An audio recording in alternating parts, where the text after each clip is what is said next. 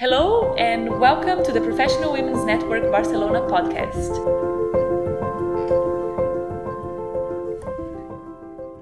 For those of you who don't know us, PWN Barcelona is the only organization committed to accelerating diversity and gender-balanced leadership in the corporate community here in Barcelona. We run monthly workshops open to members and non-members, touching all kinds of topics and skill development. Today, we will talk to Eleonora Kessa, certified coach and facilitator who is about to give a talk on leadership at this month's workshop. These events are a great opportunity to hear amazing speakers such as Eleonora, but also a great chance to network, meet new people, and have a nice time. To learn more about future events, you can follow PWN Barcelona on Facebook or LinkedIn. So with no further ado, Eleonora Kessa, thank you so much for talking to us today. Thanks for having me. So first of all, could you briefly introduce yourself to our audience? Sure. My name is Eleonora. I am Italian. I moved to Barcelona in September of last year, so it's just a year. And I am a team culture architect. I also teach mindfulness to all ages. So in corporate, I work with teams, building bridges between people and in cultures. That's my passion. So removing barriers and cultivating mindsets that help people work in a more motivating and well-being-inducing way. Nice. Okay. So you mentioned before that you are a firm believer of mindful leadership. Can you explain to us what that is? Yeah.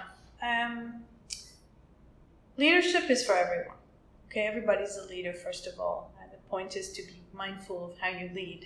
What I mean by that is having clear intentions, being purposeful, using communication that grows people rather than not, being able to communicate a vision and get people into action.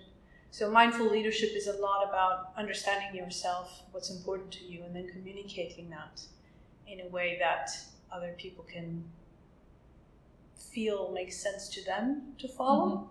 Mm-hmm. Mm-hmm. And that's interesting because I feel like we usually see leaders as like having a very strong voice and kind of undermining sometimes other opinions and coming down as with a very strict view, and mindful leadership seems sort of a soft way to lead. Or how does that? So that's probably a misconception in the sense that I think we're collapsing two things. There is mindfulness, the practice, and then there's being mindful of how you do things. That simply means purposeful, intentional, and for the greater service. That doesn't mean that you're not going to yell or take tough decisions. It simply means that you know why you're doing it. And it comes from a place of integrity, not from a place of dictating, authoritarian, ego-driven, sort of because I say so attitude. Yeah? Does that make sense? Yes, definitely. So you also mentioned, and I thought that was very interesting because we often confuse these two concepts, but you say that leading is not the same as managing. So how are they different, and how does one go from being a manager to being a leader? Okay, so I'm going to use the words of Peter Drucker, who is one of the founding fathers of business books and business. And he says, managers do things right, and leaders do the right thing. And if I put my little twist on that, I think the big difference between the two is where you're coming from. So if you come from a need to be seen in a certain way, prove something,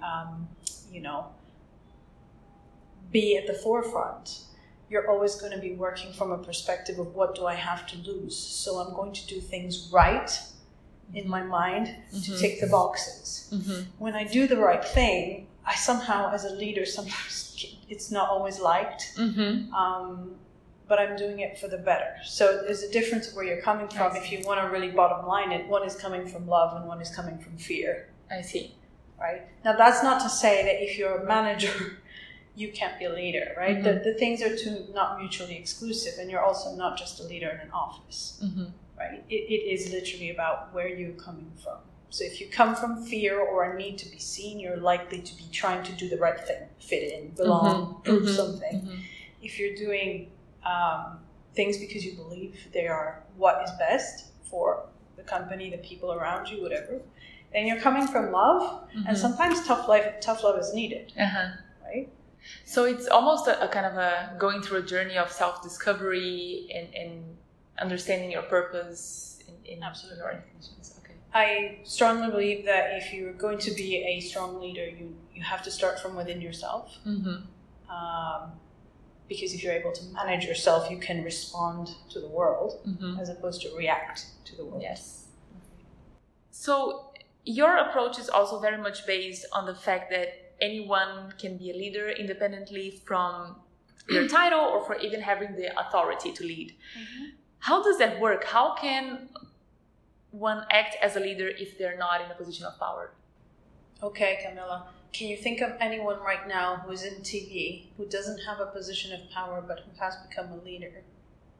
I mean, I can think about many digital influencers, people who, or Greta Thunberg, for instance. Yes. There you go. Yeah. She's in the, so she didn't wait to have the title and the role and the degree and the right school. She just started to do what came from her place of integrity, even if it meant standing alone. She's saying things in a way that are mindful, and she's tough about it, but she's saying it mindfully. She's not just running around putting people down. She has a point. She brings it across. She's consistent. She has a purpose, and she's willing to stand alone, which means she's actually influencing other people because she's creating a vision. Right now, she's just an example. But the idea is that you don't have to wait. And by the way, it's also that we lead all the time. So leadership is a mindset. It's not a position. It's not a skill. It's a mindset. When you're a parent, you're leading.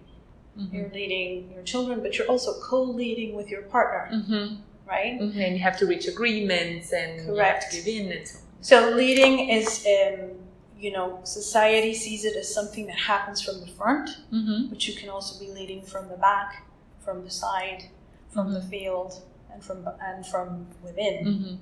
And this is the coactive model, which is the one I'm a little baby of. I grew up in the Coaches Training Institute, and the coactive model based on being and doing gives this model of the 5 different positions so that people remember that they're leading from wherever they are, even if they're not in that role where they're CEO or head of something. They're still leading themselves, and they're influencing the environment. People around them. I understand that you obviously think that leadership is not a special talent that you're either born with or not, but it's actually a skill that can be acquired, like problem solving or time management. So how can we practice leadership skills in our daily lives, even beyond the professional context? So what you meant, for instance, like being a parent. How can we be more mindful that, while I'm being a parent, I'm actually leading? How can we be more mindful of that? And hopefully I'm not the only one who thinks that. I would say there are several things to... the number one thing is that whenever you're making a choice, you're leading in some way. Your life and you're affecting other people's lives. So understanding what is my intention here and making a conscious choice, whatever comes up, that you're doing the best for that day, for what you know.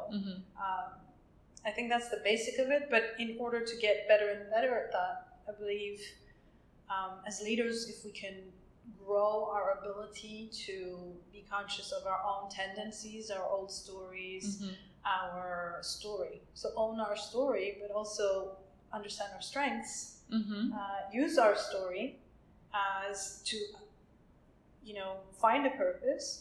And if purpose is, I'm not saying that everybody has to have a clear purpose. Like a strong, great vision. Right. It's great if you have one. It's great if you found one. If you haven't found one, then looking around and following your passion is probably a good place. Or looking at where it's hurt. Because if you've been hurt, then there's something there that matters to you. Right? I see. And if you've overcome it, then you already have something to say to people who are still going through it. So it's really cultivating yourself as a human in terms of your choices, your story. It's also taking care of yourself. because the more stressed you are, the less you sleep, the more, I would say, I feel like a chicken without a head, right? Yeah. And so it's really hard to get out of the reactive mode and into the responsive mode. It's hard to communicate mindfully. It's hard to stay in connection. Mm-hmm. And in order to lead, you always need to be connected to yourself and to other people. Otherwise, you're just having a walk, right? You're not leading anyone. I see. Yeah. Okay. So on today's talk, you're going to guide the audience in an exercise to think about their life goals and from there to define the kind of leader that they want to be. So talking about purpose. So we don't have the time to go through this right now, but could you give us a few hints as to how can one define their leadership style? Yeah. As I said before, like understanding your own strengths and your intention and what gives meaning to your life, that's a good start to understanding whether a job is right for you, whether a situation is right for you, whether you feel like you can lead from there. But it's also how we set goals. A lot of us learn to set goals that are means. So go to that school, get the good grade. Those are means to get somewhere else. If we learn how to lift the goal up, so say for example, I decide I want to go to Oxford and I want to do law. Okay, that's a means. If I start thinking about, well, why do I want to do law? And it might take me several steps, but I might get to the place where I want to make a difference to children's rights. I want every child in the world, their rights to be respected. Okay, great. Once I have that vision, should I fail to get into Oxford and do law, because I have that vision, I can find other ways to get there. So the goal is a vision that you can create, and it provides you with more ways to get there. If you have a means, you get to that place where you don't get into that university, and then that's it, your dream dies. So part of being a good leader is understanding really what's underneath what you're trying to do. I see. And making sure that you have a real goal as opposed to a means to that goal. I see. And a goal that's actually sort of abstract or kind of really, really big, because, for instance, making a difference in children's lives, it's very... You can do that in many different ways, right? Correct. And that's part of living your purpose in general. You find that when you find a purpose, you end up starting to live it in every area. So you'll start with your own child. You might write books, you might teach, you might have talks, you might do the law, or you might actually, I don't know, become a United Nations ambassador or whatever. So it's a case that if something really touches you, becomes your thing, your mission, and that can change anytime depending on your priorities, right? It doesn't mean that if you're not Mother Teresa and do that for 35 years, you're a failure. Things change, and they don't have to be that big. It could simply be, I want to be the best mother I could be, because that brings me joy, and then I learn and I try it out. So it really is about just going out there and seeing what gives you joy, what really matters to you, and seeing how you can do it, and making sure that somebody's helping you out if you can't manage it, to create that goal that isn't easy to let go of and that can shift. Yeah. So in today's world, you have the opportunity to do so many amazing things. Like you have Greta, who's impacting the whole world. So in one hand, the world is an oyster and you can do so many things, which is amazing. But then it's also, you can do so many things. So there's so much pressure as to what is your purpose? What are you going to dedicate your life to do? So do you think has it become easier, harder? How do you look through all these million of opportunities out there and possibilities of this could be my purpose? How can you find your one thing in amidst this? And again, I don't want to make that one thing right and not having one wrong, because for a long time, even in coaching, you're taught how to create some kind of life purpose for yourself. And I was just, I don't like the words, I don't like it, it doesn't feel right, it's not quite clear. So sometimes you just need to try and test. Elizabeth Gilbert gives a lovely talk on this. She calls it the hummingbird effect, which is because for a long time she talked about purpose and having a purpose. Not everybody has a clear one, so I don't want to make that wrong. I see. You can get help, so a coach will help you to find that. And sometimes you're not ready, and so it takes a little bit of personal development to really dig deep into seeing that's it. And there's nothing wrong with simply trying things that give you happiness. Mm-hmm. Because when you go down that road and start, then you figure out, actually, it's not for me, or Mm-hmm. yes, it is for me. I just need to do it like this. I like this aspect that. of it, but I Exactly. don't. I am missing something else. Exactly. So, for example, I've always known that kids were in my radar, Mm-hmm. but I had a lot of gremlins and fears around, can you make money? Am I the right person? I'm not a teacher. I was in business. And it's only when I went through certain steps and finally got to seeing that all my adult clients, a lot of their work connection issues and relationship issues are from stories they have from when they're little. I see. So what if I bring children the concept that what's in their power, what's not in their power, that their mind through neuroscience creates meaning, and therefore they can choose how to make that meaning. They can use their emotions to respond. And so giving them a chance to somehow get rid of yucky stories and create stories for themselves that mean that they open up instead of shutting down. I see. But I didn't get to that until I got to a place where I thought, my goodness, we're all affected by these stories. And that was the connection. Yeah, and they're blind spots. Sometimes they're blind spots, which is why help is useful. And it can be a mentor, a coach, a best friend, somebody who really knows you. I see. So yeah, finding it is a question of trial and error, being willing to fail, and asking for help, I think. Okay.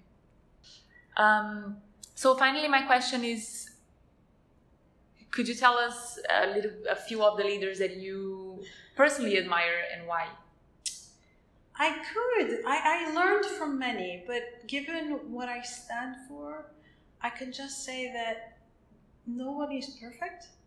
So nobody's got leadership down to 100%. I think if I were to bring up Nelson Mandela, his kids or his ex-wives might say he wasn't that great. So I think where I go now is that I learn, including from my child, from people who are able to get rid of their fears, from people who are able to create that clarity, from people who are able to just let failure be failure and move on from it and not get stuck, from people who have gotten over their stuff, from people who have incredible ability to make tough decisions, stand by them, and not be afraid of being alone. So there are lots of people around me who have bits and bobs that I would say I learn from and I love, and I hope that I give back to them. But I don't like to say one person, because that's part of my belief is that you're imperfect as a leader, and that bringing that imperfection into the work or into your family allows other people to be imperfect, and therefore removes the stress of being perfect. I 100% agree. Well, Eleonora, thank you very much for talking to us today. I'm looking forward to watching your presentation in a few minutes. Thank you all for listening. Stay tuned for our next episode. And if you don't want to miss the next PWN Barcelona monthly workshop, you can follow us on social media or go to pwnbarcelona.net.